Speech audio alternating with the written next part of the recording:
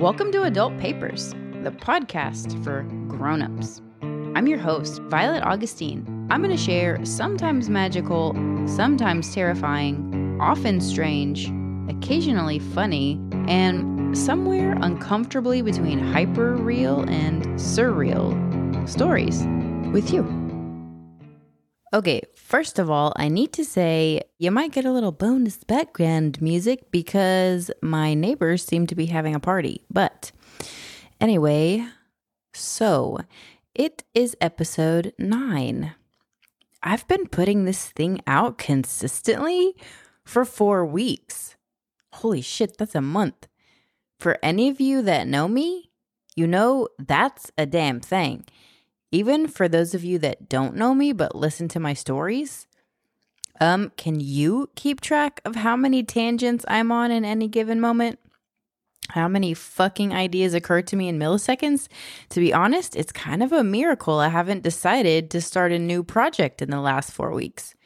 Something like get a second bachelor's degree in nutrition?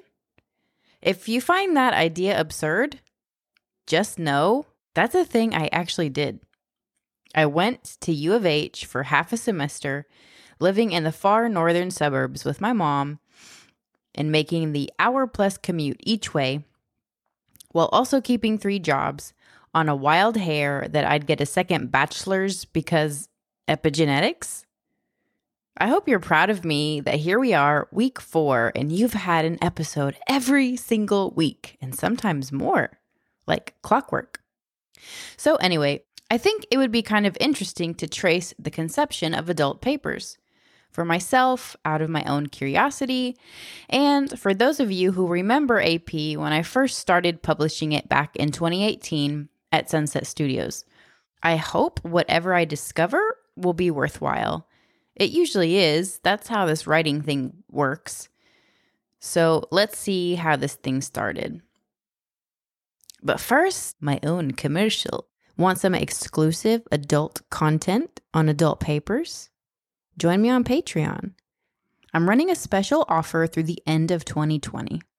Every new patron gets a custom Adult Papers sticker shipped right to your door. I have 2 tiers. For $5 a month, you get an exclusive adult content episode every month that I don't feel comfortable publishing to the general public. And for the actual adult, you get the same benefit, but you pay $50 for it. It's the actual adult tier because you basically just help me pay for a babysitter. I'm exaggerating, of course, because after 3 months at that tier, you get a custom Adult Papers tee. But other than the tee, it's just some actual adult shit. Paying for benefits that non-adults take for granted. Like silence.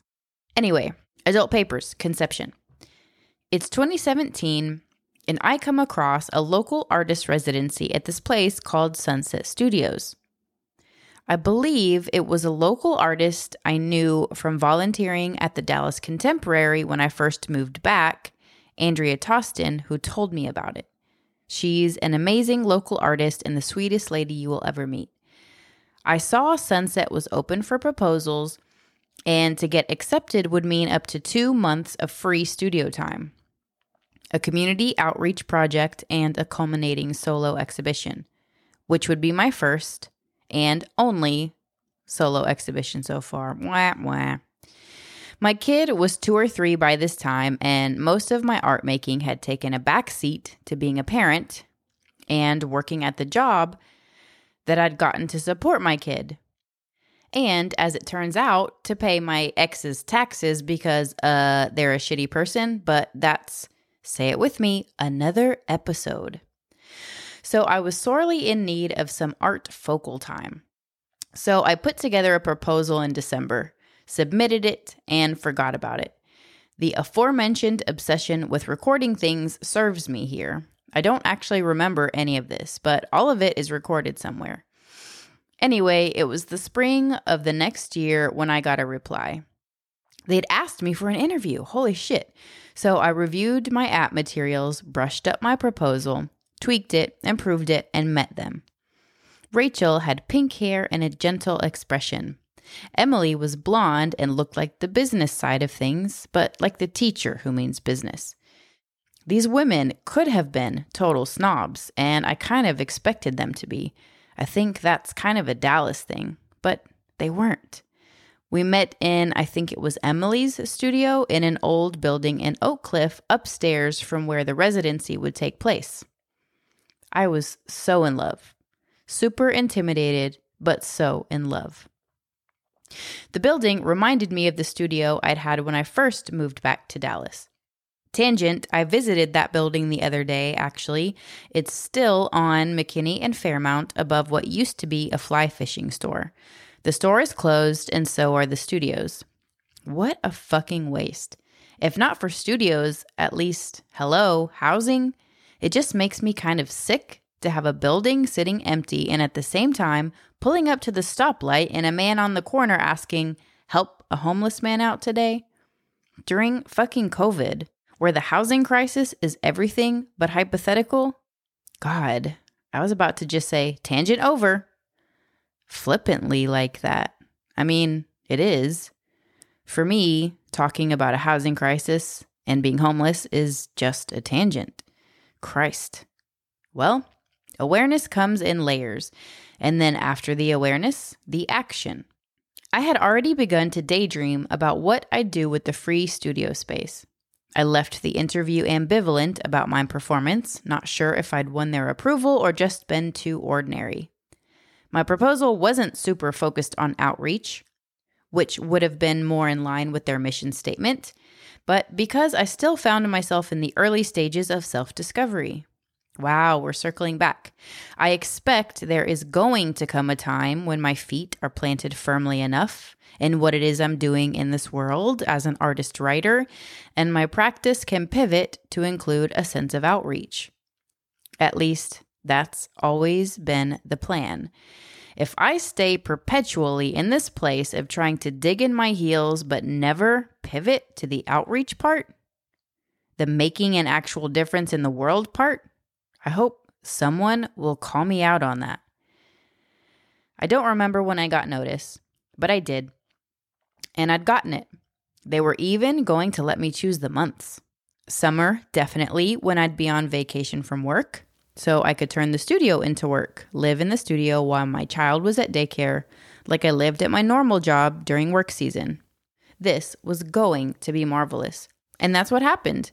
I went into the studio most days of the week and stayed most of the day. I had this dream where I was in a room with a thick 3-ring binder full of white paper.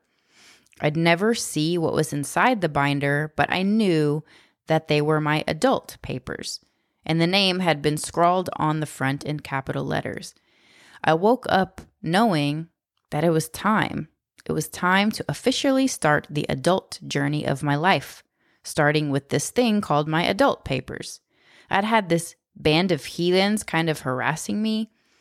One of them had a heart instead of a skull for a head. Those severed vein artery things were their hair, and one of them had a hand for a head. So I started drawing them, giving them names, more detailed faces, and storylines. I started to put them into scenarios inspired by my real life. The heart head character was based on me, but so was the hand head. They were like differing sides of my personality. Like what I felt was more real me was the heart girl, and the socialized part of me was the hand girl. And so everyone in society looked like a hand head. The hand heads were kind of what society expected, both the external and the internal representation of that, as well as other characters in my life that I encountered mostly through work. Because as an adult, that's where you end up spending most of your time. And yes, you should shudder if you're a young person listening to this. Make sure the job you choose doesn't make you feel like you're selling your soul to pay your rent.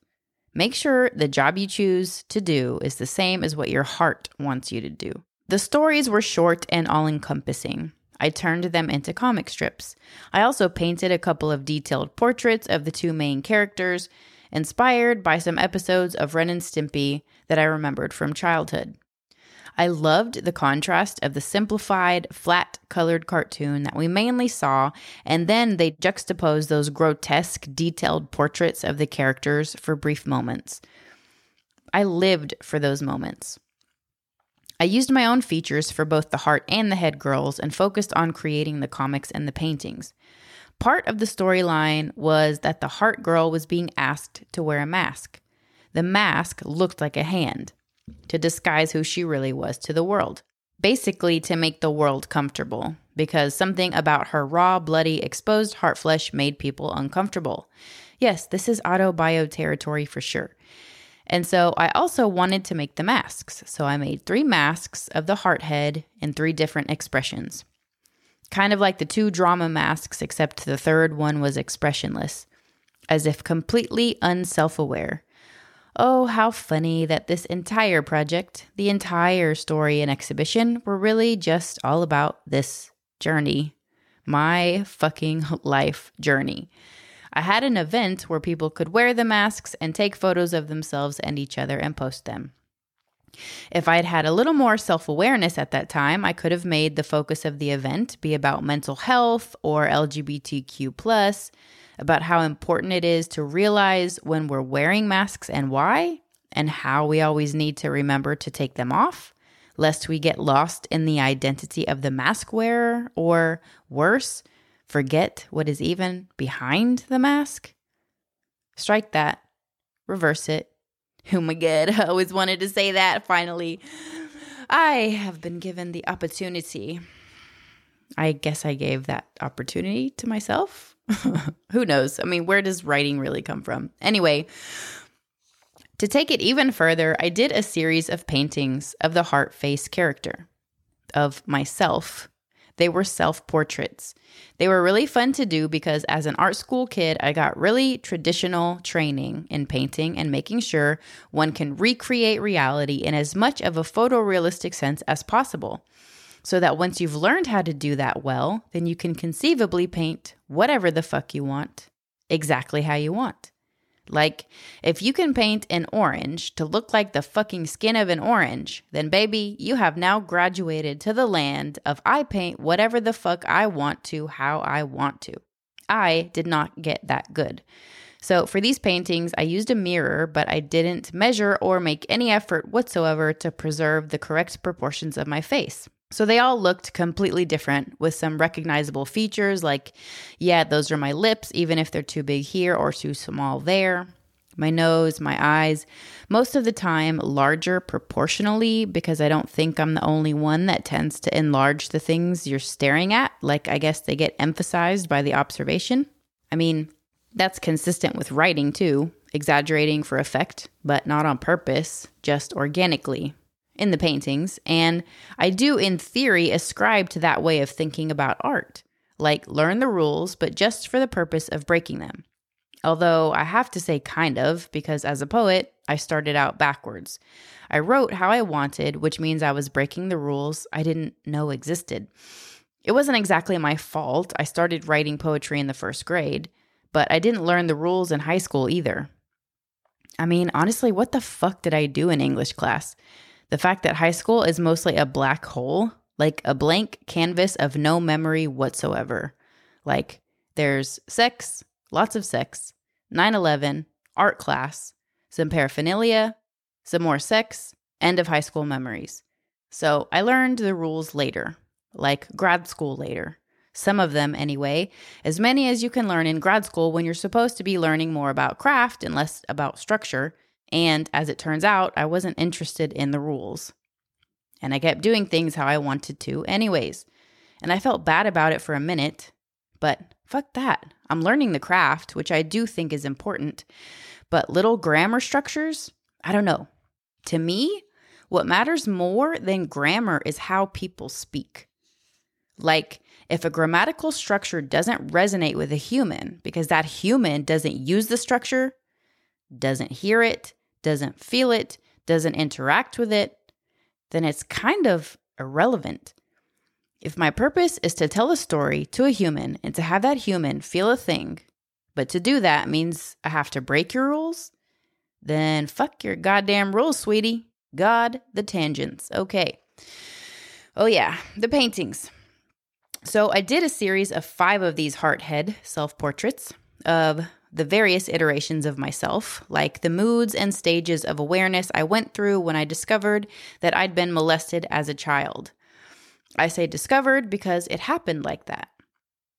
Growing up, I'd been a jittery, skittish, terrified, stone-cold quiet child with strange sexual memories that involved my uncle and, of all people, the New Kids on the Block. Oh, fuck. That definitely has to be an episode. Yeah, that episode is not going to be available to the general public. That's going to have to be a members-only episode. Anyway, these memories haunted me because they didn't make sense. And if you listened to all 9 of my episodes, or 8 before this one thing you should know about me by now is that I will think about something until it makes fucking sense to me. I will go back and put the pieces together over and over and over until I can see the picture, even if it takes me 17 years. And that is another episode in itself. Very cryptic. I'm sorry about that. So anyway, the takeaway here is that if you're a pedo, don't underestimate a spaz brain child's ability to figure out what the fuck happened, even if you tried sneaky ways to cover your tracks. Or let's do one better. Just don't be a fucking pedo. Or if you are, if for some reason you've made it to adulthood and you haven't been able to heal whatever shit happened to you that made you turn into a pedo, at least do the ethical thing. Note, I'm not saying moral because morally, you're a pedo. I'm saying ethical. Like, do the extrinsic right thing. Don't violate another human being. Don't break the law. If you have to figure out some twisted way to get yourself off, then make sure that the only one you're hurting in the process is yourself. Got it? Good. So anyway, these memories haunted me for 2 reasons. 1, because they didn't make sense, and I know they should. And 2, because I was extremely ashamed. I'll get more into that in the episode dedicated to that story. But these paintings were a series that told the story of the emotions that happened to me over the course of the discovery. First, the shock and horror and shame. Then the anger and disgust. Then the apathy and numbness. Then the depression. Then the smug bitterness. And now, well, the paintings don't show the now. But the now is the now, and the now is the podcast. I had the exhibition. And it was nice. I even painted a mural of an iteration of the Heartface character with these eyes inspired by both snake and cat eyes. I've always been attracted to snakes. I think they're elegant and even sexy, and I love the concept of being able to shed one's skin, start fresh and new. And cats? Who doesn't love cats? Also sleek and graceful and rebelliously independent. Anyway, oh fuck, I completely fucking forgot to talk about the zines. Hello, the zines. They were what people liked the most. Anyway, in addition to the comic books were the zines, comic strips, not books. I think I made it to a 5th issue. The first one was Slash Marks. It's on my website, adultpapers.com. It tells the story of when I learned to write. It was such a ridiculously formative experience. I remember it vividly. Number 2 was called Conversion, about how my parents both worked at an Arby's when they were teenagers. That's where they met. And when I moved back to Dallas in 2008-09, I thought it was so bizarre to live like 5 minutes away from that place that was so consequential for my fucking existence. And then at some point, they changed it into a Burger King. So that's what the zine was about, except that I fucked up literally the last word, and so it doesn't land. Like, because I used one wrong word. And it had to be the perfect word for the story to work. But what I ended up choosing was a word that didn't mean exactly, precisely what it needed to mean. It meant like 2 things that could both apply to the story. So it didn't work, and I kind of considered that one a failure. No, rephrase. I consider that a learning experience. One of my favorite phrases is, sometimes you win, sometimes you learn. Well, with issue 2, I learned. And I guess people agreed because it's the one I have the most copies left over. Oh, that's not even true. I have more copies of issue 3 left over. So I guess people don't like poems. Anyways, issue 3 was poems about love, sex, and jealousy. There was the one about basically stop fucking asking me what is wrong with you. I used to get asked that a lot at work. The simple answer would have been I'm married to an asshole. But even one lady had asked, what's wrong with your face? I was so amused, but also annoyed by it that I'd had to make a whole issue out of it. Then there was the one about killing a plant or almost killing it out of neglect, but bringing it back to life, which was obviously about me neglecting myself in an awful marriage with a narcissist. When is the shit talking gonna stop? I mean, this person can't sue me for libel, right? Because y'all have no idea who I'm talking about.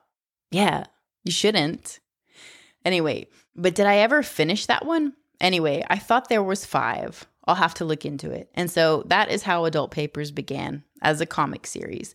But side note, I am not a comic artist. I don't have the patience to even read a story that is half told with pictures. How in the fuck did I think I'd have the patience to be the person to draw the fucking thing?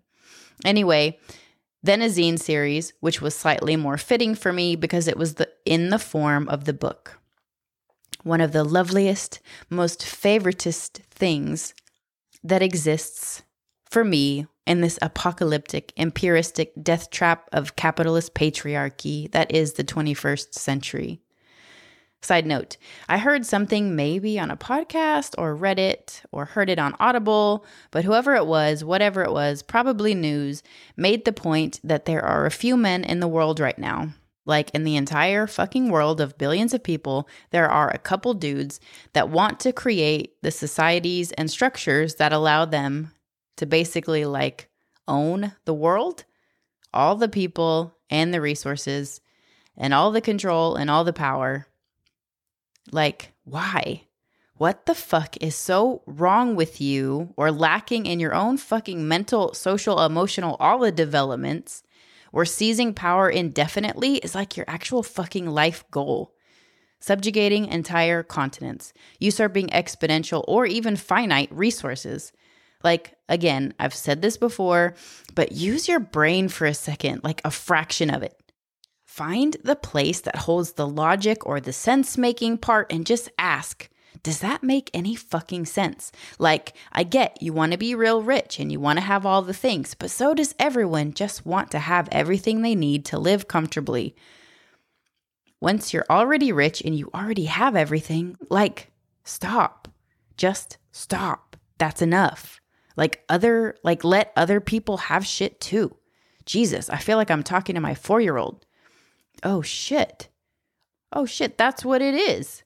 These dudes, their development must have been stunted somewhere around the age of 4 or 5. When kids are super fucking selfish and in their quest to self-actualize, all they think about is what they want. Holy fuck, I just answered my own question. With science? Who'da thunk it? Science can actually shed light on questions? Anyway, I was talking about zines. I was making them, but zines are expensive to make. All that ink and paper, and they're time consuming with not a super easy way to distribute, which is kind of the whole point. To get people to actually experience the stories, whether they hear it or read it is irrelevant. And now the podcast, which makes the most sense. It's short form like the zines, but way easier to create and produce and distribute. Thank you, I think, for the digital world. Though lately, the digital world has felt at once more upfront, but also more tenuous than ever. Is it because the stakes are higher? Oh, fuck. Well, at least I have an idea for another episode. I have this weird feeling that I didn't say what I came here to say. Or maybe it's just that I didn't tell the whole story. Well, for one, I couldn't possibly have told the whole story because I'm living the fucking story right now. But I guess this time, all the tangents, stuck to me. Like Velcro. I guess I need to go back right this minute and write that fucking New Kids on the Block motherfucking story. I hope you're looking forward to that one because it's a good one. Though because of the nature of it, I'm definitely going to make that one only available to my patrons.